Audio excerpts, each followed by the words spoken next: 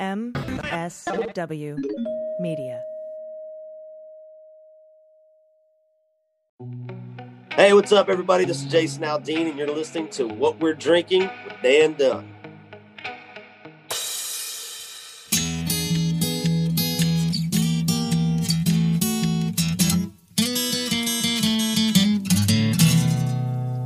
Well, pour yourself a glass, sit for a spill. It's time to have some fun. Let's do a little thinking, some picking and a drinking. Well, this is what we're drinking with Dan Dunn.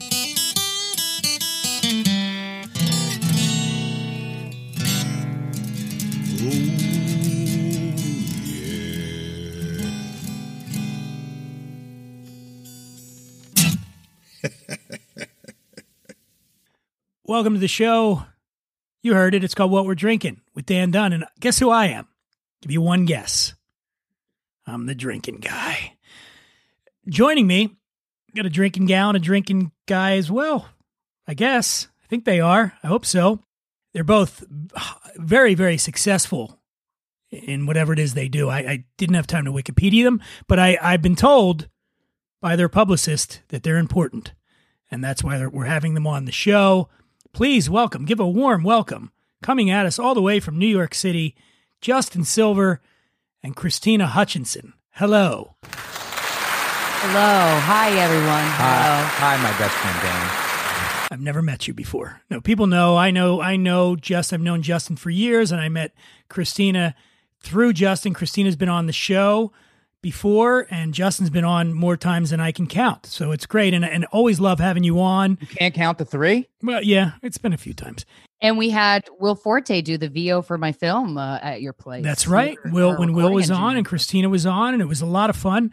We have a big show ahead of us, and I'm going to tell you about what's going on here. So Justin and Christina are friends with the crew from the Legion of Skanks.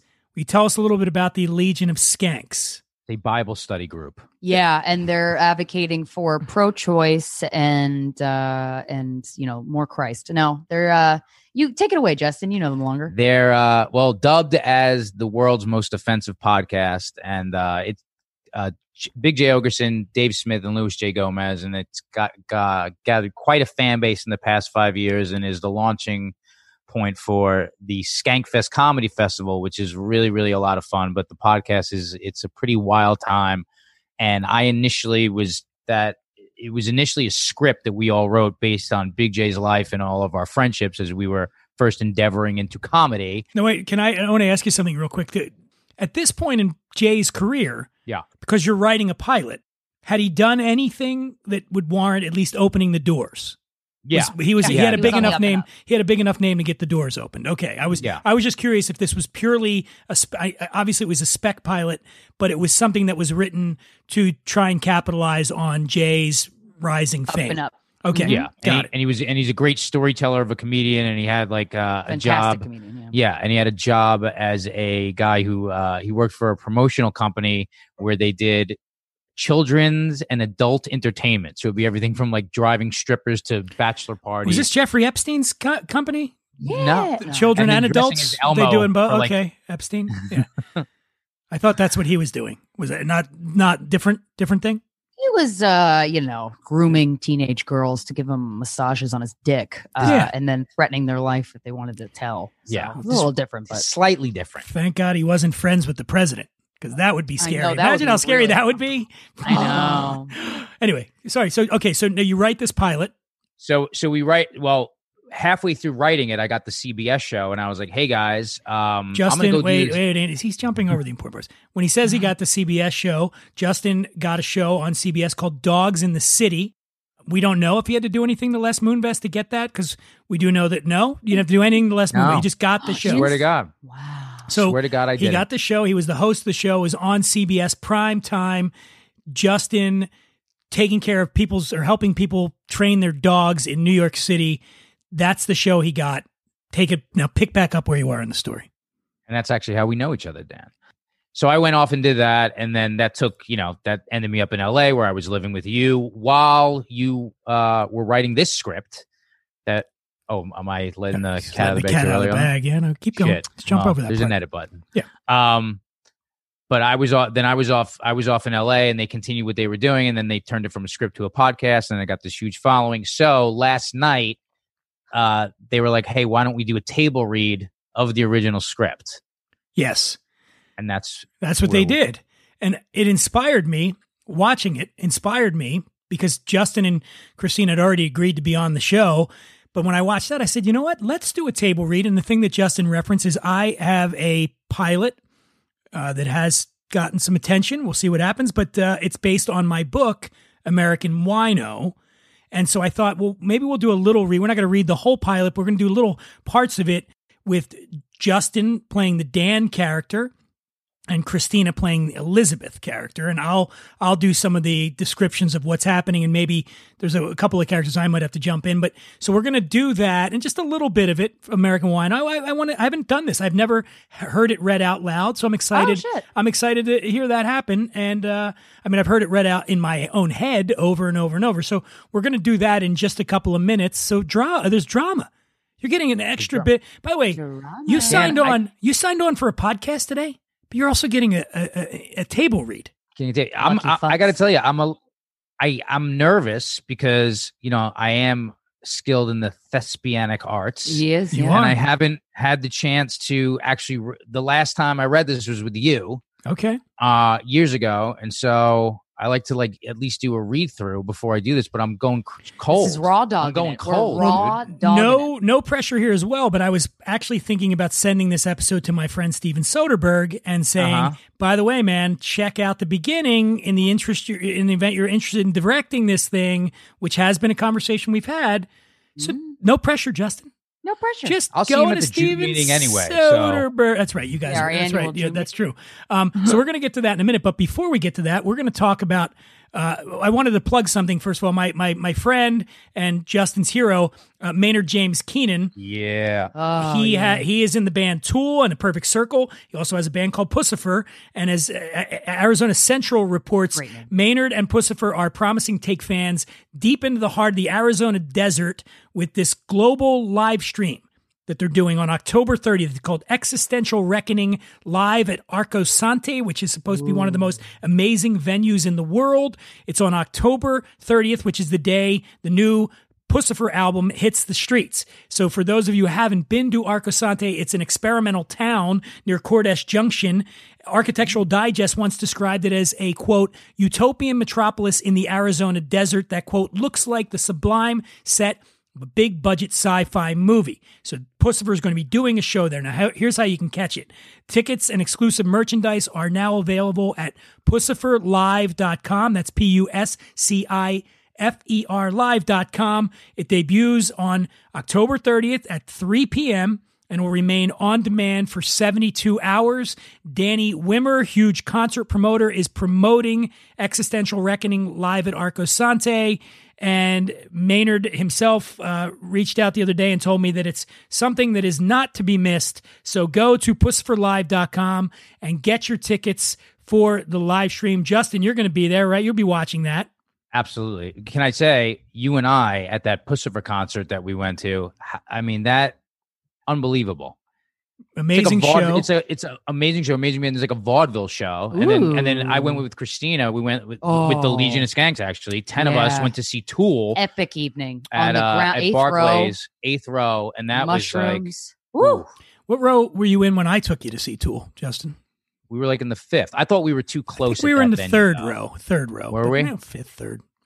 I love Maynard's stage presence, and I love how creepy he gets. Oh, and he's like him, like kneeling down on he like disappears, and then all of a sudden you see him on a speaker It's like a like this. jester. I'm like, oh my god, this is so great.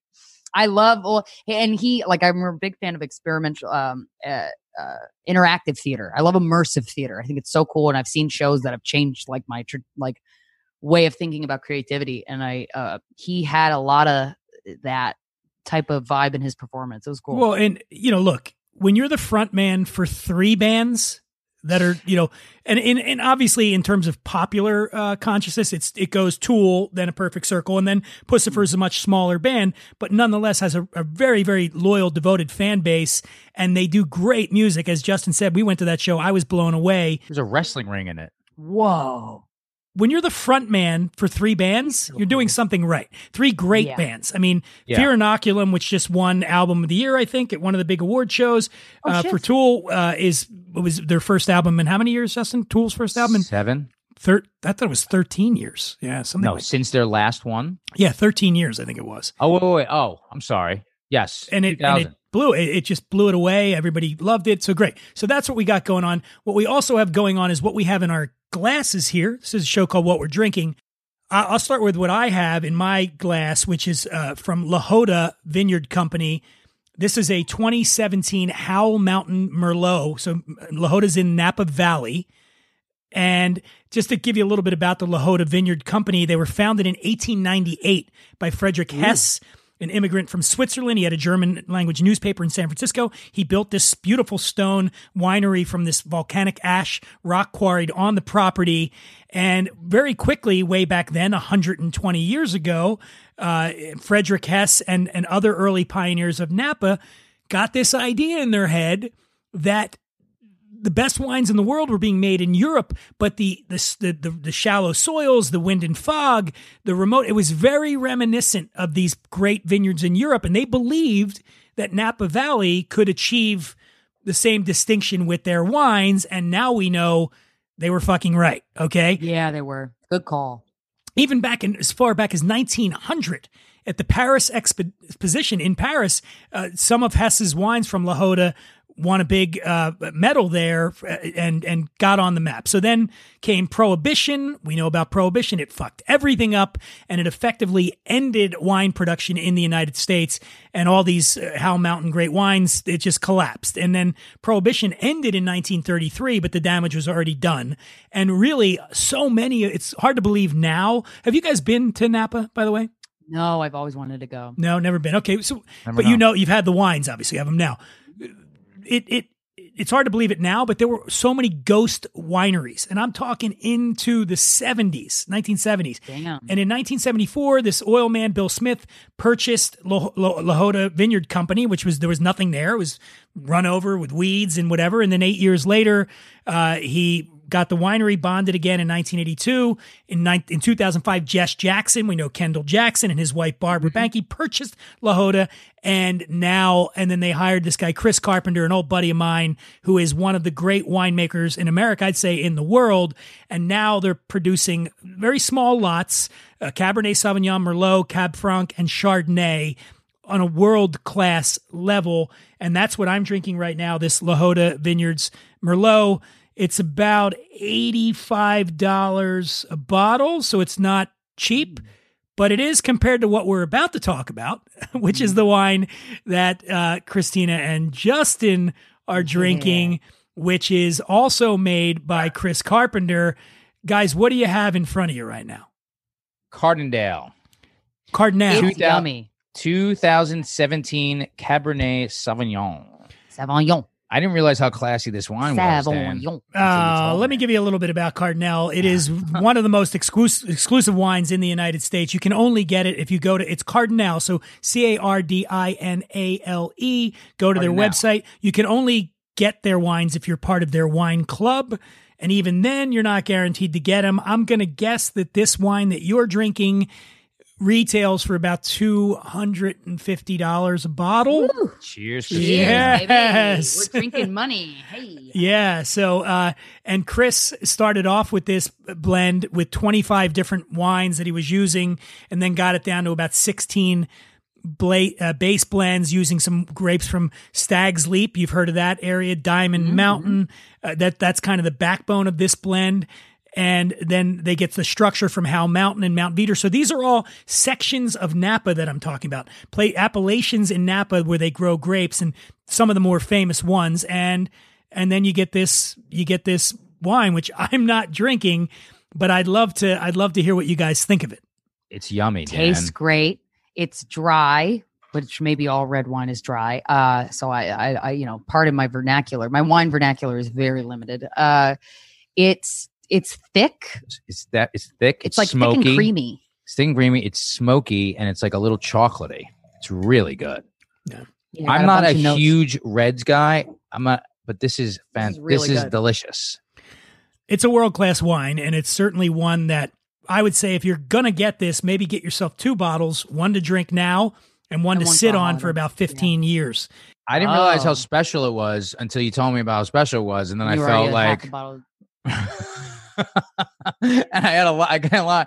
I had half of it while I was just sitting there by myself before we did the show because I had nothing else to drink, and then I was like, "Ooh, I really wasted this. I should have." So now, and then I just didn't touch He it. could have been drinking $2 tequila. And it I would could have been done the drinking a same White thing, yeah. Claw, and I didn't True. know. I didn't know what the value of what I was drinking. I was like, "This is really good wine," but I did not realize the caliber that it was until you explained it to me because I am not the connoisseur that you are. But this is When you better say you wasted, I'm going to bring out a simple question I ask everybody. It's the same thing when Did I people enjoy say it? to me, "Oh, well, I mixed it. I had this really great whiskey, but I mixed it with Coca-Cola or ginger ale, and did I ruin it?" I didn't fucking ruin it. Did you like it? Yeah, if you liked it, then you didn't waste it. That's the point. I did. I know. If you chugged it through your butt while you were asleep, I you did not. wasted I it. did not do that. I didn't do that. That's I good. didn't. I So didn't then you're- also use it for cooking or anything like that. But however, the fact that it is what it is, and then to hear you describe it the way you sipping on describe like it, a fucking- makes you appreciate it two-buck that much chuck. more. And then I was like, that It is true. I think the It more became you special. know about the wine being fancy before you drink it, the better it tastes. Is that- it's fancy, but it's also the way Dan Just like the- describes things. It's like yeah. he inspires an interest in things. Absolutely. That's what I'm here for. Dan, you inspire interest. Here's how you waste wine, and I have wasted plenty of wines in my life. It's when I get drunk and I bring people back to the house, and I When want does that happen? You don't drink. and then I want to act baller. Like, I have friends. I'm going to act baller. And then the next day I wake up and I look at the counter and I'm like, oh no, I didn't open that. Did I? I didn't give them that wine, did I? Jesus Christ, the 96 dumb. Do you keep the bottles after you drink it? No, Because sometimes when stuff's expensive, I keep the bottle. I don't know why. Dan, we kept the bottle of Justin. That's a story you got to tell on this my one God. day. Justin. That's a story we got to tell on this one day. Yeah, we had a secret Santa. What are those things called? What is it called when Secret you? Santa. No, but it like the White elephant? White Is that elephant. what- like That's it. everyone- Where Yeah, you yeah. can pick the next gift if you want it, or you Yeah, can yeah. steal Mhm. somebody's gift. White elephant. I So mean- I had a bottle of Justin that we drank. Justin's a wine from Paso Robles, up in the central coast of California, and it's Dude, a this good was wine. So funny. It's a good wine. It used to be a better wine. Sorry, folks from Justin fans, if you're listening. Justin But does it not had get better. it got very hot years ago, and this was around that time. And we drank it, but it came in a box, and it came in a Justin box. So With a sliding front. You have this. So it's like it almost looked like something that a magician would have. So it's like it's like Like a a dust's gonna box come out shaped of like it? a wine box, and it's got a sliding front that would open up that says Justin. on we it. get it. We got to bring something to this white elephant party. It was a big party in Venice Beach, and we decide we're going to bring this. And Justin took a photo of himself on the beach, lounging shirtless on the beach, which he then Always. that he printed out and wrote like, "I love you," like the old No, enjoy me. enjoy I me. wrote enjoy me on it. Like the old Tiger Beat, Teen Beat stuff. And there was like Heart Justin, right? That we then put inside this box and close it up. And I should mention, Yeah. we might have been on mushrooms too. So We it was, were it on was a- even funnier when we got there. And so all the gifts are up on the table. And like right away, I think it was like the second or third person, this guy comes up and he's like, "Man, I love this. I can't believe anybody got this." And he grabs the wine and then when he opens it, so we're like, "Oh man, he got it." And now we're in the back. There's like 4 or 5 of us and we're all tripping. And he, It was such a weird environment to be tripping. it was in a weird also. because there's kids It was a little and uptight there's of a kids party. running Oh, around. Oh, there were kids. Everyone kept referring to us as the mushroom people. Yeah, and we weren't. It was no secret that we were on something. And I was on a first date. Yeah, that's right. Yeah, add some more layers that you didn't need. Yeah. And so the guy opens it. He's so excited to pull out his bottle of Justin, and he sees this shirtless dude. Enjoy me, and we're laughing so hard at this. But then he goes. But then the laughter stopped. Christine, you want to know why? Why? Because he took the photo and he threw it onto the, and he went, what the hell? And we're like, He didn't appreciate it. what the fuck? We got really upset. The no, really. In our mushroom-addled brains, too, we're like, that's fucking total disrespect, man. Not that we're going to fight or anything. We're on mushrooms. But we're like, we got to get this guy back. And then somewhere along, so we needed to get the Justin back. We needed to get the Justin. But you needed to kidnap it back. It became the amulet of our Lord of the Rings journey on mushrooms. It was to get the Justin. And to the point where, like, I ended up doing some really goofy shit. So I had this, like, deep fryer that I got.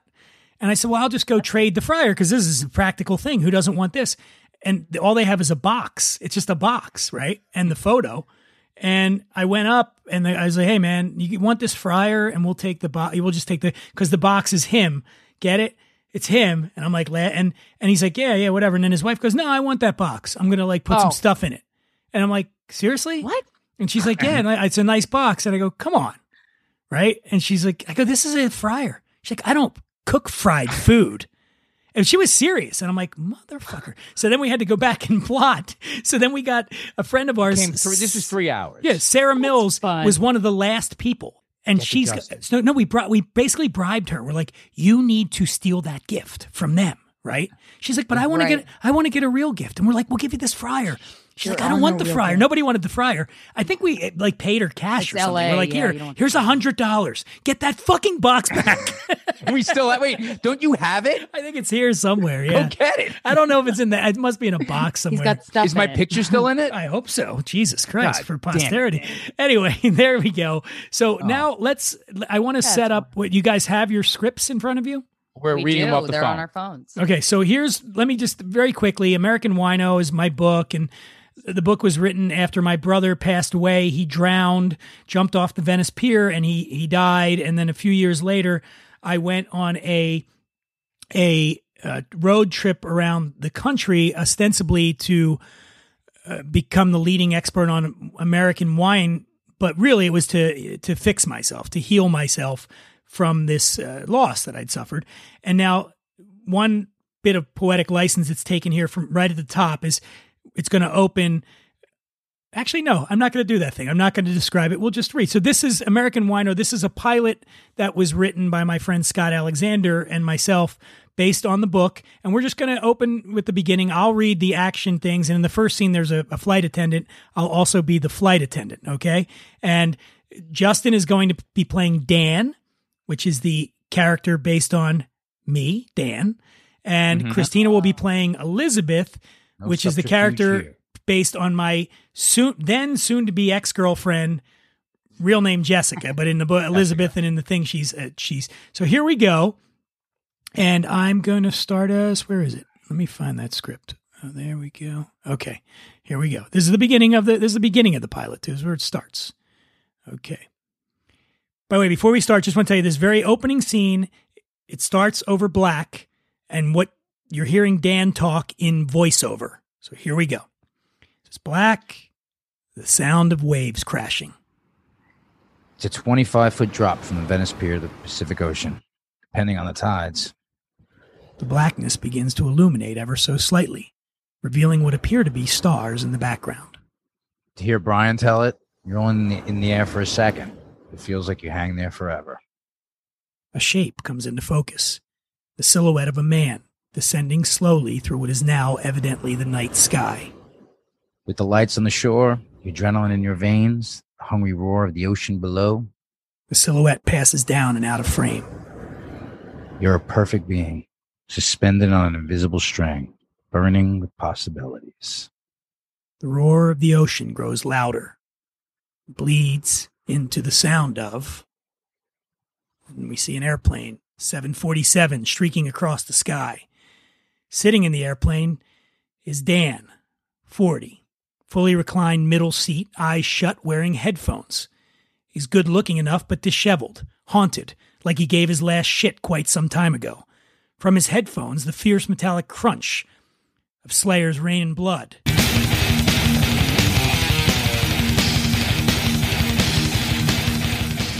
There are 4 empty mini vodka bottles and a can of Bloody Mary mix on his tray. Next to Dan, in the aisle seat, in its upright locked position, is Dan's girlfriend, Elizabeth, 30. She's asleep, a copy of Under the Tuscan Sun resting on her lap. A flight attendant stands in the aisle, trying in vain to get Dan's attention.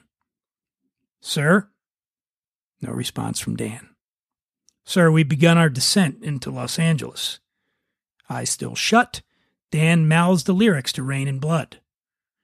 "Sir, I need you to turn off all portable electronic devices and return your seat back and tray table to the full upright position." The flight attendant removes the items from Dan's tray. Dan remains oblivious. "Sir!" Elizabeth stirs, surprised to see the flight attendant hovering over her. I'm sorry. Is there a problem? "Are you two together?" Yes. "We've begun our descent into Los Angeles. I need him to turn off all portable electronic devices and return his seat back and tray table to the upright lock position." I'm sorry. Elizabeth shakes Dan. He opens his eyes, a bit bewildered. His gaze shifts from Elizabeth to the flight attendant and back again. Music still blares. Elizabeth gestures for Dan to remove the headphones, and he does. What's up? Elizabeth looks up at the flight attendant, still hovering. "Sir, I need you to..." We're good. It's under control. Flight attendant eyes Dan expectantly and stays put. Seat up, tray up, headphones off. An uncomfortable beat as Dan fixes Elizabeth's angry gaze. He looks at the attendant and a smile creeps across his face. Extra slowly, he raises the tray table, then the seat back. He makes a show of fumbling around his pockets like he can't find his phone, before taking it out and turning off the music. He flashes a happy now look. The flight attendant leaves in a huff, and Elizabeth fumes. Was that fun? I was listening to music, Elizabeth. You were being an asshole, Dan. Again, Dan. Whatever. She was acting like I was trying to set off a shoe bomb or something. At the word shoe bomb, a middle-aged woman in the opposite row looks over in horror and recoils. She was just doing her job. Oh, but maybe you don't remember what that's like. Doing a job. Dan shakes his head and fake smiles. Not sure I recall that one. No. You need to start writing again, Dan. And not just for the money. Oh, welcome back, everyone. It's time to play everyone's favorite game, Dan's a Deadbeat. You need to come back. Back to what? Back to you. Back to normal. Normal, huh? Normal pissed off about 3 years ago? Remember? Yeah, I remember. Dan puts his headphones back on, settles into his seat, and reclines it again. Hey. Yeah? Exasperated, Elizabeth gestures at his reclined seat. You know what they do if you don't put your seat in the upright lock position for landing? What? They land the plane. He hits a button on his phone, and Slayer roars again.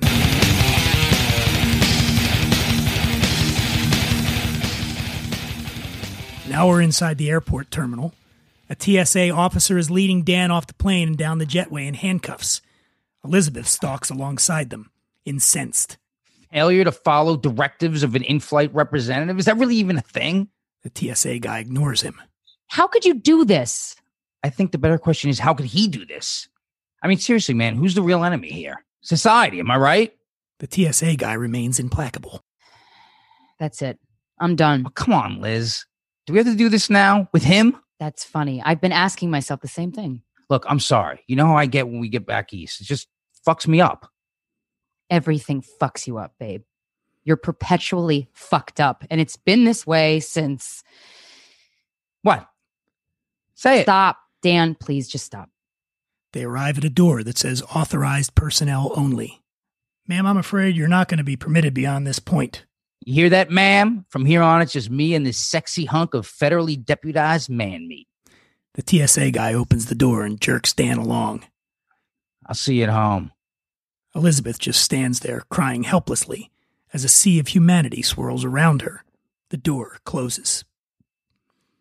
Pretty good so far, right? How we feeling? Yeah, You're a beautiful writer, Dan. yes, I am into this. What's happening is that I'm losing my sight, and in quarantine have just not mustered up the energy to go get glasses. I'm fumbling all over this fucking thing. I think you're killing it. We're on a roll. Let's go right into the next scene. Here we go. Yeah. Okay. Exterior, Dan's apartment later that day, and you see it says Venice, California. Dan exits an Uber, haggard from his stint in airport jail. Interior, Dan's apartment. Dan enters and encounters Elizabeth, a travel bag slung over her shoulder, lugging a box of her belongings. What's this? I didn't think you'd be home for a few more hours. I caught a break. Some dude gassed up coming back from Vegas and punched a flight attendant. See? Proof that somewhere in the world there's a bigger asshole than me. Liz, I'm sorry. I'm moving out. No. Yes. No. Come on, things aren't that bad.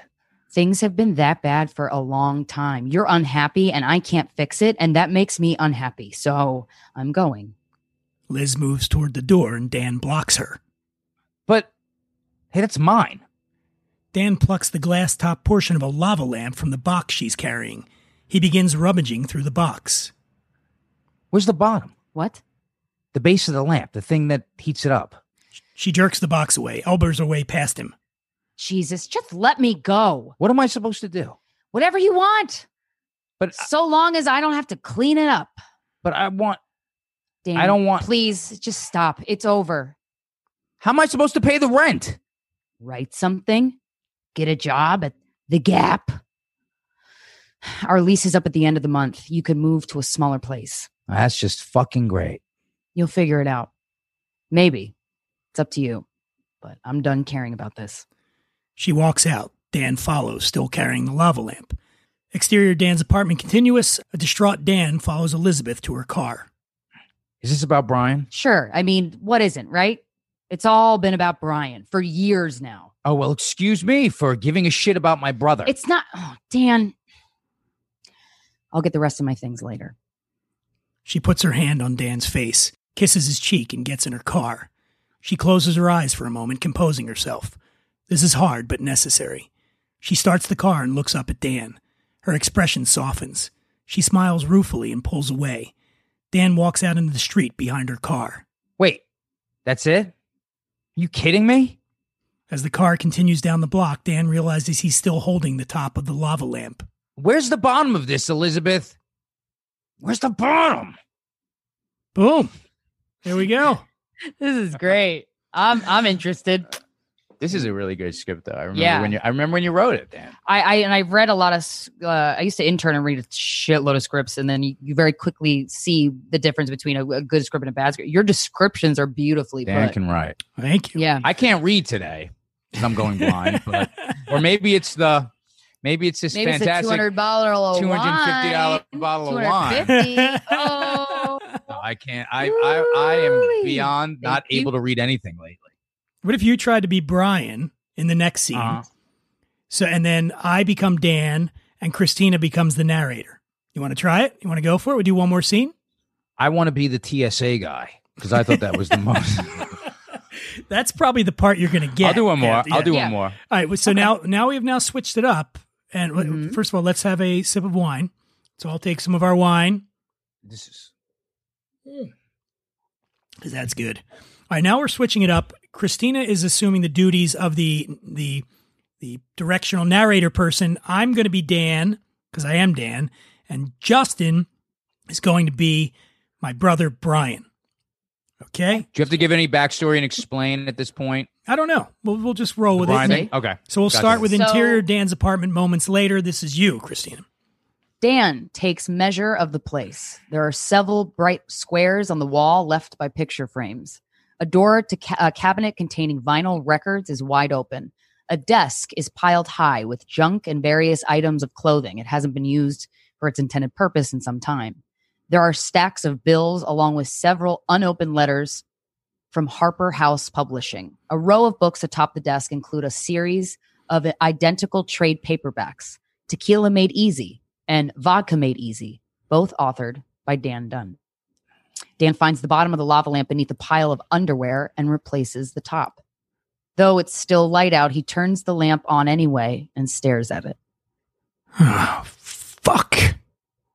Interior Dan's bathroom. An ashen Dan stares in the mirror. He's clearly been crying. He opens the medicine cabinet and examines its contents. Interior Dan's living room. That night, Dan is on the sofa, drunk, zombie-eyed. Face is streaked with tears. Nico's These Days is on the turntable. On the coffee table in front of him is a glass, a half-empty bottle of whiskey, and 2 prescription pill bottles.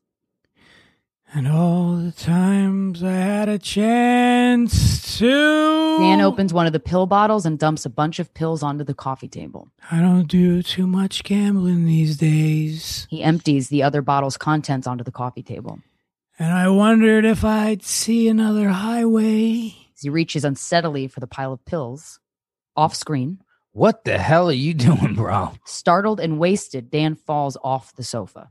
Jesus, you scared the shit out of me. Angle on Dan's brother Brian, 31, tall, athletic looking, wearing shorts, flip-flops, and a green Notre Dame Fighting Irish t-shirt. Dan hoists himself back onto the sofa. What are you doing here, Brian? From the looks of things, stopping my big brother from killing himself. Dan slumps back, defeated. I wasn't going to kill myself.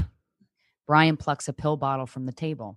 Oh, no? So your doctor prescribed alprazolam for what? To cure your shitty taste in music? It's for sleeping. Sleeping's for the weak. I can't do this right now. Brian heads over to the record player. Me neither. You got any REM? He flips through the vinyl. Dan pours himself more whiskey. Is this about what happened at the airport today? It's about everything, man. Elizabeth, you. I'm fucking broke, unemployable, about to be homeless. Oh, man. Sounds serious. Can't imagine what that's like. There we go. Brian puts an album on the turntable. We hear the opening strains of REM's Night Swimming. Man, I love this song. Dan glares at Brian incredulously. You fucking with me now? No, I really like this song. She blamed you, you know. What the hell did I do? Another incredulous look from Dan. Okay, I did one thing, but you've got to admit, I mean, I've been an angel ever since. For fuck's sake, Brian. What am I going to do? My life's a mess. Brian sits next to Dan, pats him on the back reassuringly. Look at the bright side. Which is? I don't know, but you should definitely look at it. And come on, you're single. That's fun. Come on, let's get out of here. Exterior. Hinano Cafe, a Venice dive bar. Later, Dan and Brian approach a loud dive bar. You've been out of the game a while, but it's like riding a bike. Shit, it's like riding a tricycle. Dude, my 4-year relationship just ended out of nowhere. No. A big wheel. You're about to ride a big wheel. You know why? Because your ass is only about an inch off the ground right now. Doesn't get much lower than that, big brother. They linger at the entrance to the bar. I think I'd rather just go home. That's good, because you're going to go home with the new love of your life. He puts his arm around Dan and muscles him through the door. Interior, Hinano Cafe, continuous. The bar is packed. Classic rock blares. Everyone's wasted and having a good time. Brian beams. Dan is miserable. You smell that? Stale piss and BO. Pheromones. Place is filthy with them. Angle on a group of women across the bar. And boom! There they are, Danny boy. The ones. Just waiting for you to go over there and talk to them. Which one? All of them, you dope. None of them are going to want to talk to me. Are you kidding? Right now, you're more attractive than you've ever been. You're the saddest puppy in the pet store. You know what that means? It means one of them has to take you home. Dan sighs as he reluctantly sidles up to the bar. Okay, one drink, but that's it. He signals to the bartender. Just then, to his surprise, he notices one of the women in the group, Susan, 30, giving him the eye.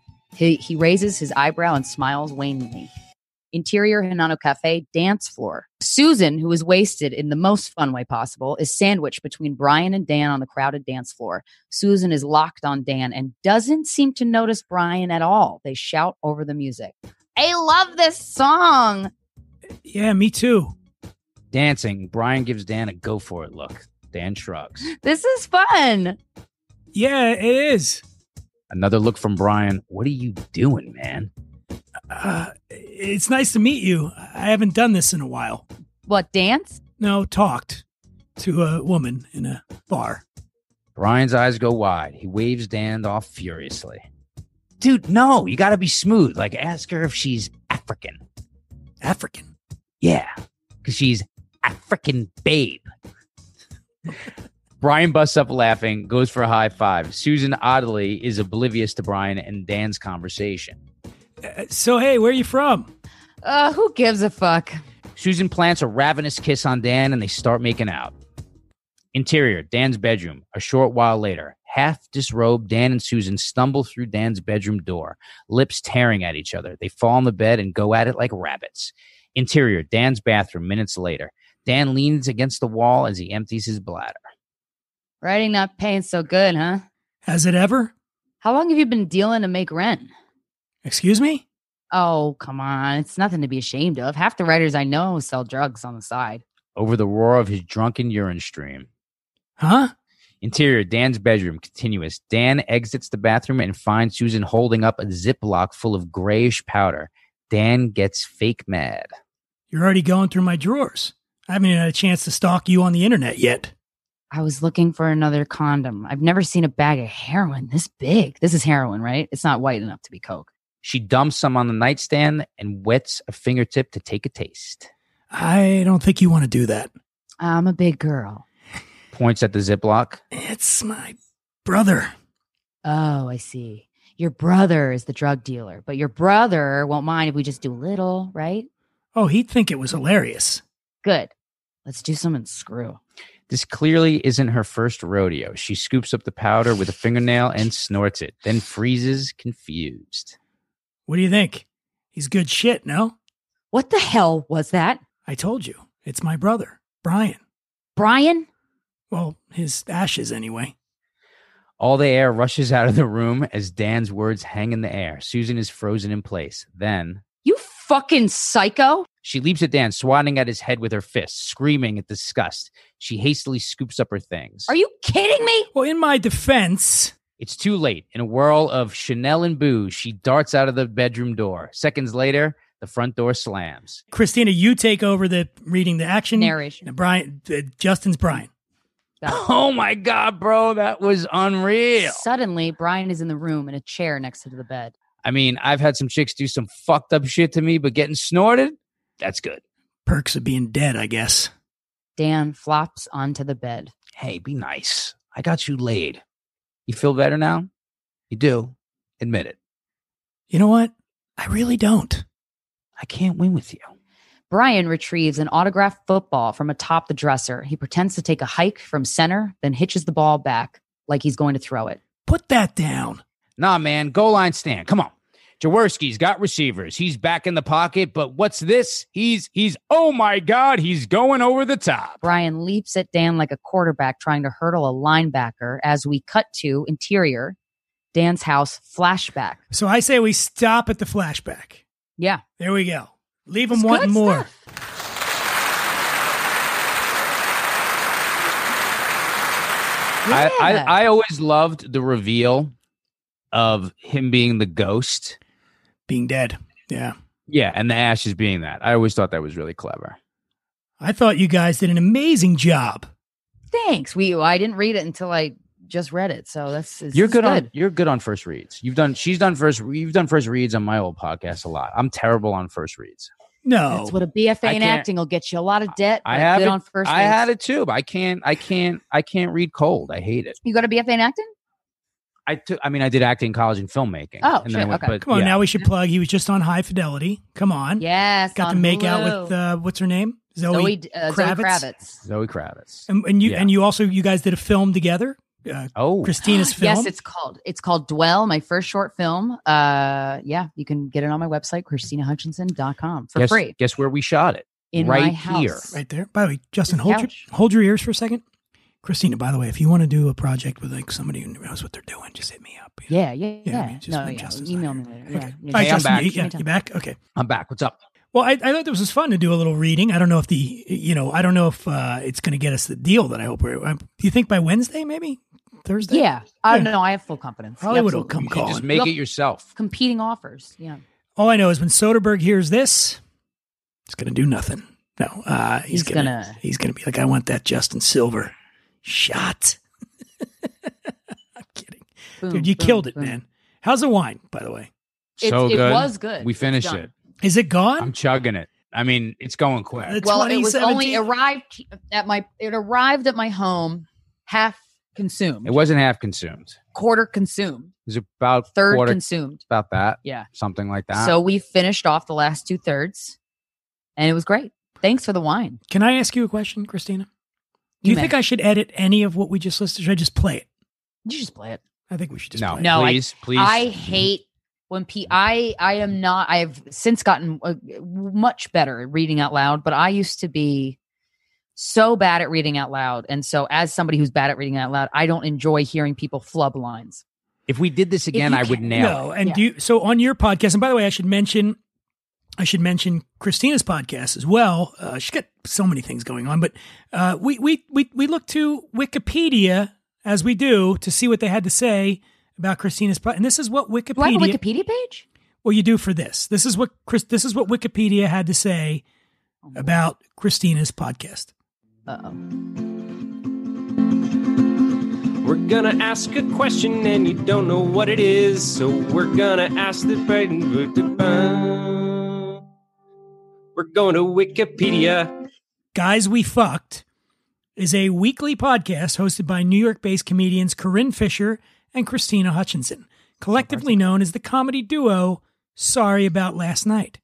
Described as an anti-slut-shaming podcast by the show's hosts, Guys We Fucked, or GWF, deals with issues around the sex positivity and politics, and features frank and open conversations with comedians, actors, musicians, sex workers, sexual health professionals, and activists.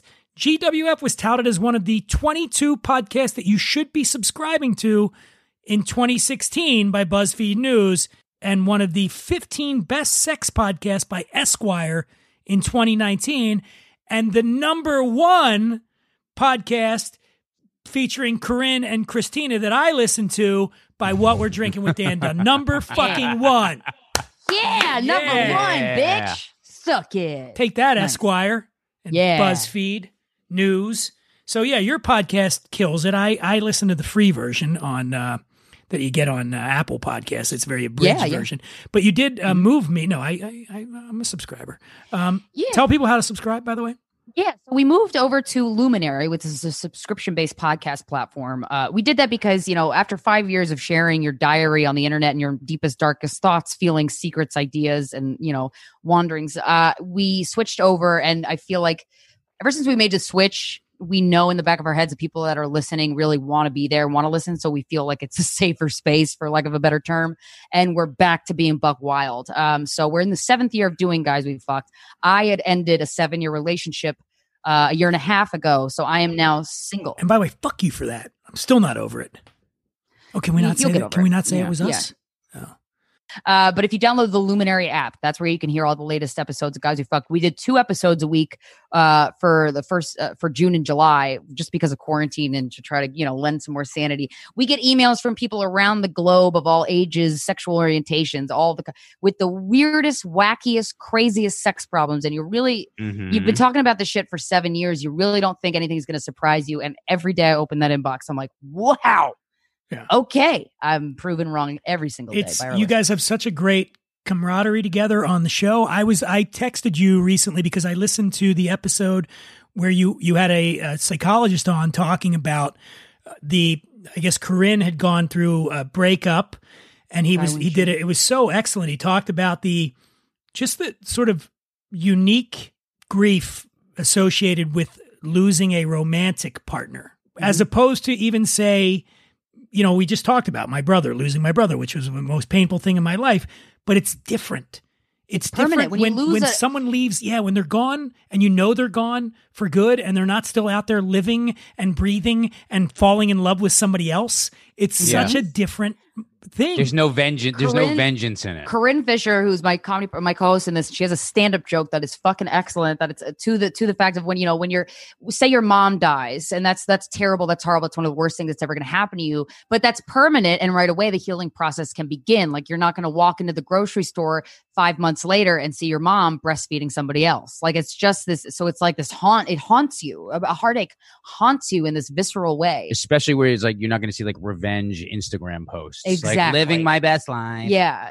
That is really at the heart of it, is this idea. And I think it probably speaks to a lot of what goes on social media in general, where you're, it's hard enough when you're looking at people on social media going, man, they're living such a fucking better life than I am. Right. And it's all made now when you have to see it from your ex, it's like, wait, Why am I not? That?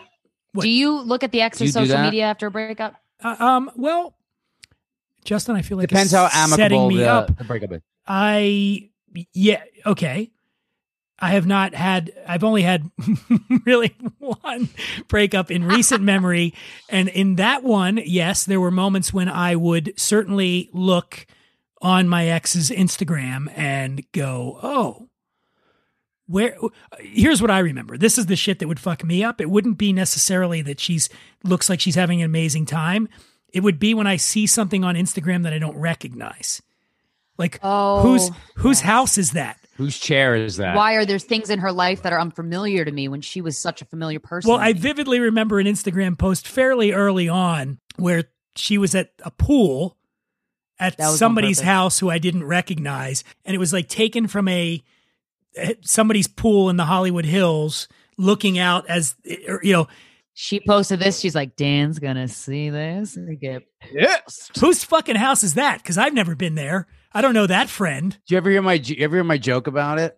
No, but I think Like, I'm about it's to. just it's just so yeah. I'm like, it's just so toxic, and I feed into it. I'm like, I posted a picture of myself the other day wearing a tuxedo, holding a soccer trophy I won when I was 7. I was like, you lost a real winner here, sweetheart. I love that joke. I can't do it, man. I can't. I don't get look too- at it. It's torture I for can't. me, and I know me too well, and I can't do it. Well, I can tell you this, and I didn't do this on purpose, but my ex then pointed this out to me later. Was not long after we broke up. Speaking of Maynard, I went to see Tool in San Diego, and I took a friend who's a female friend, and I posted a picture of us You didn't do that on purpose. backstage after the Tool concert.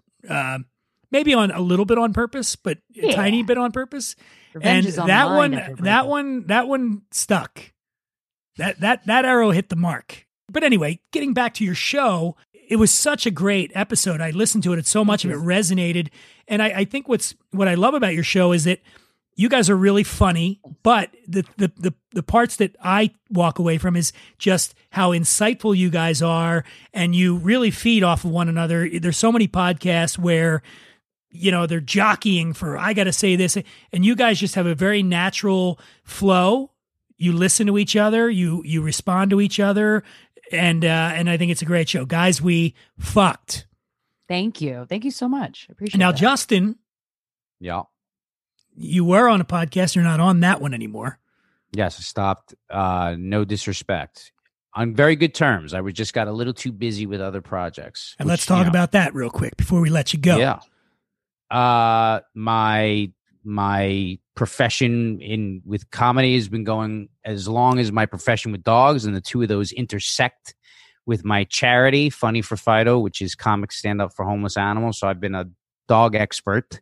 I think I can legitimately say expert at this point, as long for 17 years. And during quarantine, where everyone's gotten animals, what's interesting, Dan? 2 things that go up during times of tragedy: alcohol and pets. Absolutely. Did you know that? You and I are fucking You and I cashing are in, doing motherfucker. Really, really well on this. Thank my you, man. COVID. Thank you, COVID. But no, because performing. Me and Christina have a show. We're not banging. That we're not doing. That we're not doing right now. We're not banging, and we're not banging. Yeah. And just I've been up little small versions of a tour where it's just a few states out, or Rhode Island and Connecticut and Jersey and things like that. But at 30% capacity, it's not as fun. And I feel like you're doing it to keep the knife sharp, and everybody's sort of figuring out how to retool.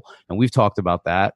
And then I was like, wait a second, I'm just going to put 100% of myself into the stuff I do with dogs, and educate people through Instagram and through YouTube. And, I've had those big shows, and a lot of the reason that I haven't done anything since is just dealing with networks and things getting greenlit and the process of all that. I'm like, wait a second, you really don't need any of that with the new iPhone 11 and a YouTube account. So I hired a bunch of editors and camera people, and I know, even when they're doing other shows like that, they call me to direct them, or to do a lot of the writing on them, or to work with some of the animals. I'm like, I could just do this sort of top to bottom by myself. So the Language of Dogs, which is my company, I was just like, all right, let me start really using those platforms to educate people and work with animals. And it's the other thing I love doing. So And all the performance stuff, it feeds right into it. Someone's got to, it's one thing to be like a good dog trainer. It's another thing to be able to explain that information to people, have it be thorough, have it look good, and at the same time, make people laugh a little bit while you're doing it. Entertained. Some of my favorite, and I'm not a big, Justin and I always go through this because he'll say, "Did you see my Instagram thing?" And I'm like, "No, dude, I don't really look." But I do actually follow Christina and Justin. I look at your stuff. And some of my favorite entertainment, it features Christina's dog, Kevin, who's about the cutest dog in the world. Let's hold Kevin up. There he is. Oh, Kevin. Hello, Kevin. And then Justin's dog, Sweet Pea, who he just rescued a couple of months ago, right? He'll be at your house in California soon, Dan. That's right. And he is just a beautiful, beautiful pit bull. Gorgeous. And Sweet Pea's a great name because he just seems like the sweetest dog. And there are videos. Would it be on Language of Dogs or would it be yours? They get mixed up on our Instagram. Yeah, of Sweet Pea and Kevin are best friends. Yes. They're completely opposite in size and stature. And yet this giant, how many pounds is Sweet Pea? 80? 50? No, he's not. He's just jacked he's up. So huge. He's so muscular. He's like, so he's gentle. 65, but he's just like Kevin gets Sweet Pea to run apparently faster than he does usually in his day-to-day life. But the two of them playing is truly the most. Very cute. I'll bring Kevin over to his house and we'll barely talk. We just watch the dogs. It's truly the most entertaining thing that's ever happened. Is Kevin a female or male? A male. His name's Kevin. Dan. Well, I mean, there's Kevin. There's women named Kevin. There are. Really? I dated one. Yeah. You dated a woman named Kevin? And she had the hair. Dan, I hate to break she had this the to you. hairiest ass too, and her clit was huge. I don't know. She just said it was abnormally huge. Yeah, and she loved. Boy, did she love me to play with that clit. Hey, boy, does this thing dangle when I'm ovulating? Boy. Anyway, so Kevin is fearless. You guys have friends that live up on a farm or something in New York, and you brought the dogs up there, and they have these giant Great Danes. Yeah, that Kevin just goes, and then horses as well. And Kevin goes up to the horses. Wants to hang out with the horses. Wants to hang out with the Danes. When I first brought him up to that farm, he was really young. He was like 3 months old. Where did you get him? I got him from an old woman who lives in my therapist wrote me a prescription for a therapy dog because she was like, "You need one." I'm like, "Yeah, I do." Right. And then I was looking for a dog and then never got one. And then there was a woman in her building who had dachshunds her whole life. And she got Kevin. I forget what his name was, only had him for a couple days, and his grandson met him and was allergic to him, like broke out in hives. So she had to find a new home. My therapist was like, "I got the dog for you." And then I met him and I was like, "Yep. Here we go." Fran Dresser's your therapist? Yeah, I like do that voice again. Dresser? I got a dog for you. I got a dog for you. You were looking for a dog, but it's cute. I like, Pacino, who basically lived in that living room you're in, Dan. And died in it. Right where you're sitting. Lived and died in it, yeah. Yeah, him. And then I put Chiquita down, and then and then COVID hit, and I got it. And I was just like, this is like really lonely, especially without an animal. And then it was months of fostering them, and then I found this dude, and I was like, I need a dog that I can travel the country with and train other dogs with. And he was like in all this pain. We found out the reason he wasn't moving is because he had this like his jaw was he had this disorder in his jaw where his lower teeth were poking holes through his gums. So I had to have some of his teeth removed and fixed them all up, and now he's like this jacked up, like, he's such 5-year-old a happy handsome awesome boy. dog, man. I need Justin to move back to LA. Because my life was a lot easier when Justin was here, because then he would take Boona.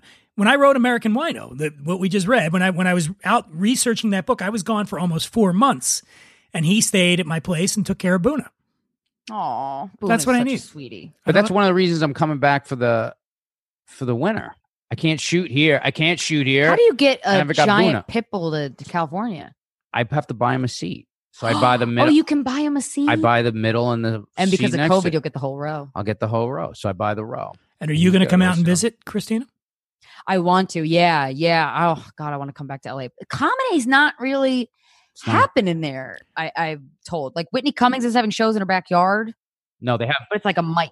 I've seen you guys post stuff about they're doing shows in parking lots and things. I'm doing shows. I have a show in an alleyway that I'm doing. Weren't you just in Arizona, too? Yep. Flying Arizona, going to Denver this weekend, and then I'm going to Oklahoma City, and then Magoobies in Maryland. But New York has a lot of DIY, let's make comedy happen on the street. On a let's roof. just fucking do it. The flowers will always grow through the cracks. In New York, it has this very specific type of grit that I aspired to have for the longest time. And if you live here long enough, you eventually inherit it, basically. But yeah, there's been so many shows out in weird places, but making it work. We were just kicking around the idea of doing a speakeasy version of We're Not Banging. We're Not Banging again, because that was a fun show to do. Why don't you come out here and we'll see if I can get Louis to get us into the townhouse. We could sneak in. Well, maybe we'll do. I'll go out there and we can do a couple shows. Yeah, I love that underground at a private space. You do temperature check, because the show I have run in an alley. We have a meetup Cafe Bell, is meetup spot. We do temperature checks, and then we have everybody where they're at. Like, is this anal thermometers? Yeah. We stick it up their asshole, and then we say, "Have you been in with anybody that's been coughing lately?" And they go, "No." And see, that's the thing to do at a comedy show, though, is to really do that and go, "Look, the city's saying, well, the city's saying these ones on the heads are not accurate, so we got to." Yeah, de Blasio says we got to stick it up your ass. Right? Yeah, and then go after you stick it up their ass. Go, you know what? My eyes aren't working. Can you read this and put it like right under their nose? What does that say? And now they have pink eye. Yeah. That's a funny little prank. The townhouse. You should write for Impractical Jokers. Maybe I should be a comedian. Dun dun dun. Dun, dun. Anyway, this is going to be one of the longest shows we've ever done. I try to keep my shows short because I'm an Irish Catholic and I feel bad about myself, so I don't think anybody wants to hear me for that long. So generally, I try to get off as quickly as possible. Come on, that's what she said. There we go. I was waiting. You guys are professional comedians. Come on. So at Language of Dogs is where you find Language of Dogs. The Language of Dogs. At Justin Silver. At I Am Justin Silver. Yeah. I got it I all Am written Justin down. Silver is the comedy and everything else page. At The Language of Dogs is anything you want to know about dogs. I put tutorials about how to do everything from the most basic commands to some pretty cool advanced shit. And you can see Sweet Pea and Kevin hanging out, and then Sweet Pea with his cool skill set that I've been building since I adopted him, which is like a lot of fun to watch. And for this part, you might want to get out a pen and paper to write it down because it's very confusing. Can you spell Christina Hutchinson for the social media? So all my social media is at Christina Hutch, and it's KRYSTYNA Hutch, HUTCH. Why did they spell it that way?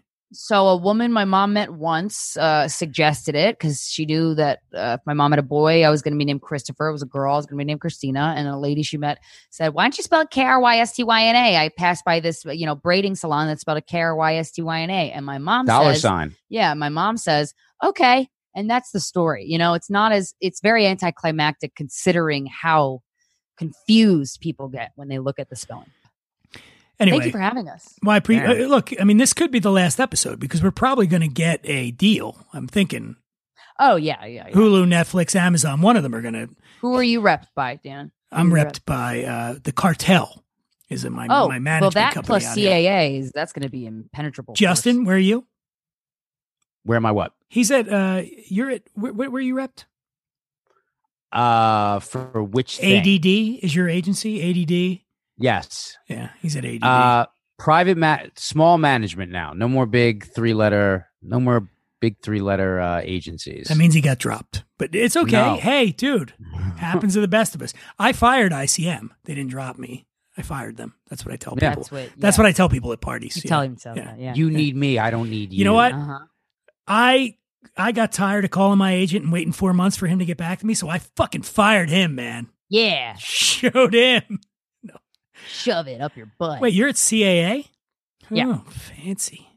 Oh, can I tell you a quick story? Another one, since I want to make this podcast go longer than it's ever gone before. Sure. Tell us a story, Dan. So I was watching Saturday Night Live the other night, and I saw like the first one of the new season, and there was a comedian named Punky Johnson on there. Yes. Speaking of the Comedy Store, I was at the Comedy Store like a year ago, and she was bartending in the back. Because people that when you work a year ago, yeah, like a year ago, not like literally. I went to see Bert Kreischer and Joe Rogan, and we went backstage because I'm fucking, I'm important. And I don't know if people realize this, but when you're at the Comedy Store, they work there.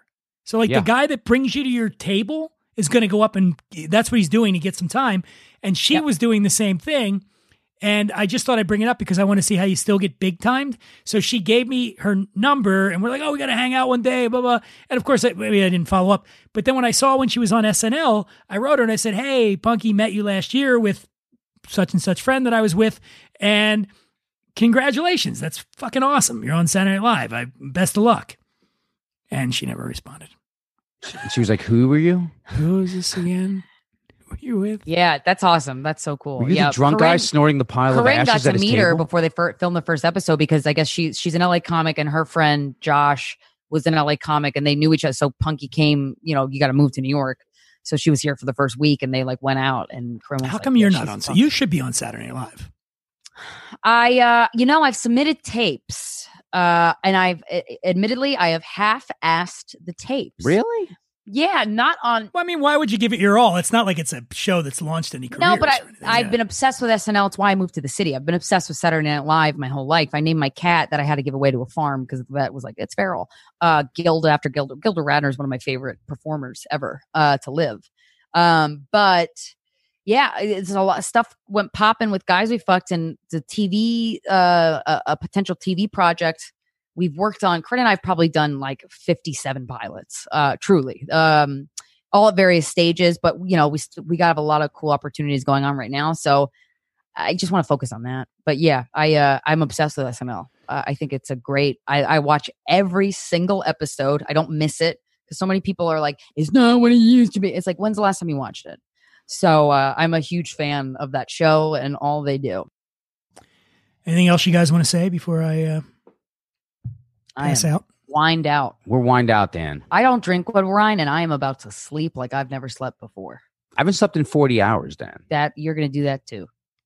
So We're not getting off the Zoom yet. Hold on. I'm ending this portion of the show. Coming up on the other side of this break, I've got a couple of new.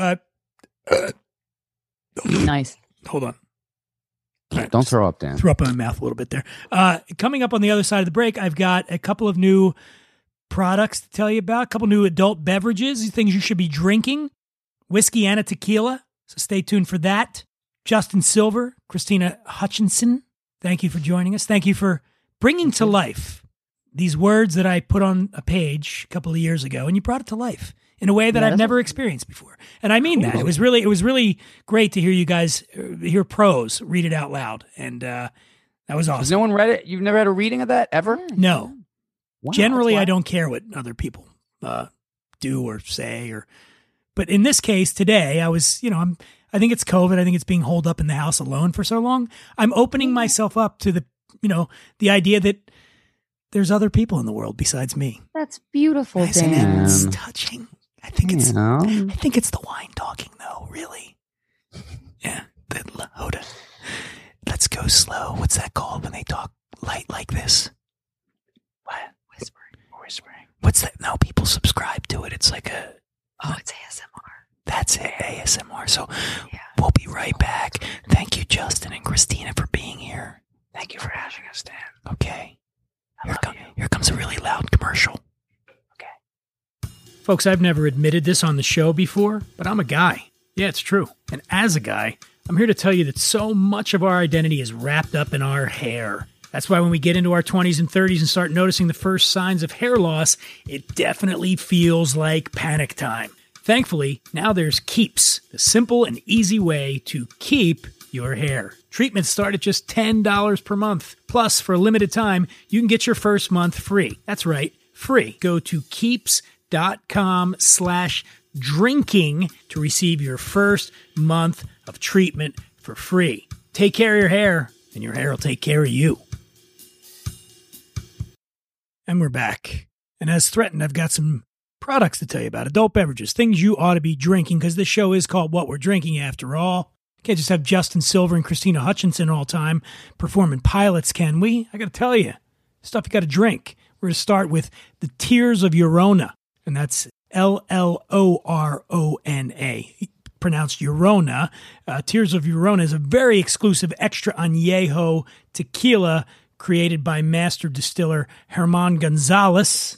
And this is the Tears of Llorona Extra Añejo number 3.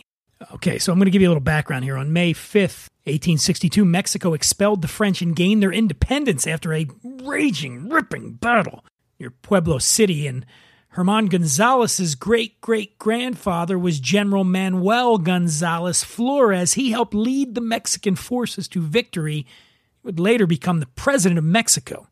But during this battle, a bullet struck him right in his right elbow. The doctors had to amputate his arm. As a sign of respect to the sacrifice that Herman's great-great-grandfather made for his country, it is now a tradition that the tears of Llorona be consumed only with the right hand. So what are you getting when you raise that right hand to your mouth? Well, you're getting lots of apple and red fruits and vanilla. There's some toffee and chocolate and even more vanilla. Did I mention the vanilla? Yes. There's some leather notes in there as well. A bit of wet mulch on the nose. You're going to smell that, but the oak isn't overbearing, but it's there, and you'd certainly pick up the agave flavor as well. This is a really, really unique tequila. It was originally created as the family's personal reserve, not for sales.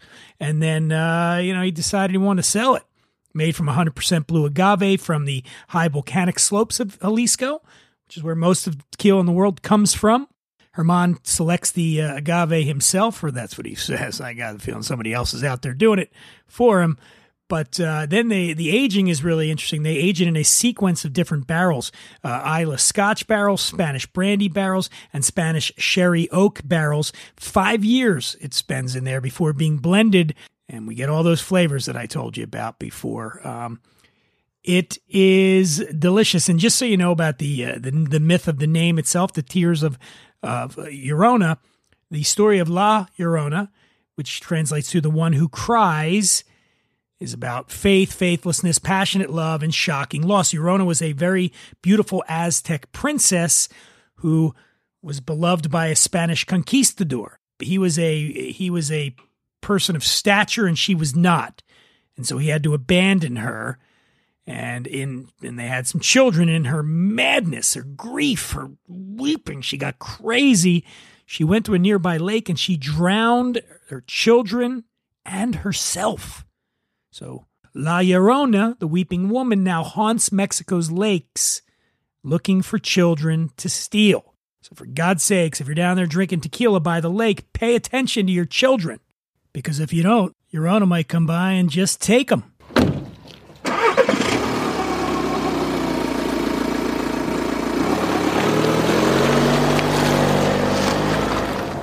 Where'd they go? Tears of Llorona. It's not cheap. An extra añejo tequila, it is $230 a bottle. Sorry. Today we're going with pricey stuff. Pricey, expensive. Right along those lines is, I think I've talked about the Orphan Barrel Whiskey Company before on the show. It began in 2014 as sort of a passion project where they find rare whiskeys from all over the place. That's what they do. If I haven't talked about it on the show, I've certainly written about it for the Rob Report. Now, the latest addition to their rare hand-bottled collection is a single-grain whiskey called Muckety Muck. And to be precise, it's the Muckety Muck 24-year-old single-grain Scotch whiskey from the Port Dundas Distillery. Port Dundas is not around anymore. It's now a ghost distillery. These are old barrels that they got that used to be at the Port Dundas. It was one time one of the most respected distilleries in all of Scotland, and it was also home to a piggery with hundreds of pigs. Hence the labels. There are prize pigs on the label at Dunn's, and they have different colors for each one. There's a red one, orange, yellow, green, blue, or Scottish tartan. One prized pig in particular's name was Muckety Muck. And he won over passers-by with his decorated wall of medals in the breeding shed, and this is what this whiskey is named after. There's a lot of crisp fruit on this, light toasted oak flavors on there, some butterscotch, vanilla. Yeah, there's that vanilla again. That's all coming from the wood. Same thing that we got in the tequila earlier. And this is a very limited edition thing, okay? Retail price, $225. I know you guys are hating me on this episode, but today we're going fancy. We're going high end, $225 on this one, and it's not going to be around long. They didn't put out a lot of bottles of the Muckety Muck 24-year-old, so take a look for that. I love Scotch. I love Scotch. Scotch. Here it goes down into my belly. I don't think we got anything else to do. I think it's time to call it a day. Yeah. Chicka chicka boom. Seppa-dippa-doo-ba. Chicka. God, I got to start a band. I want to thank Justin Silver and Christina Hutchinson. Invite you to follow them on the social media. Check them out. They're very talented people. Remember that stuff I told you about the Pussifer concert on October 30th? Go check out Pussifer's website. Our old friend Maynard James Keenan. Love for you to be part of that.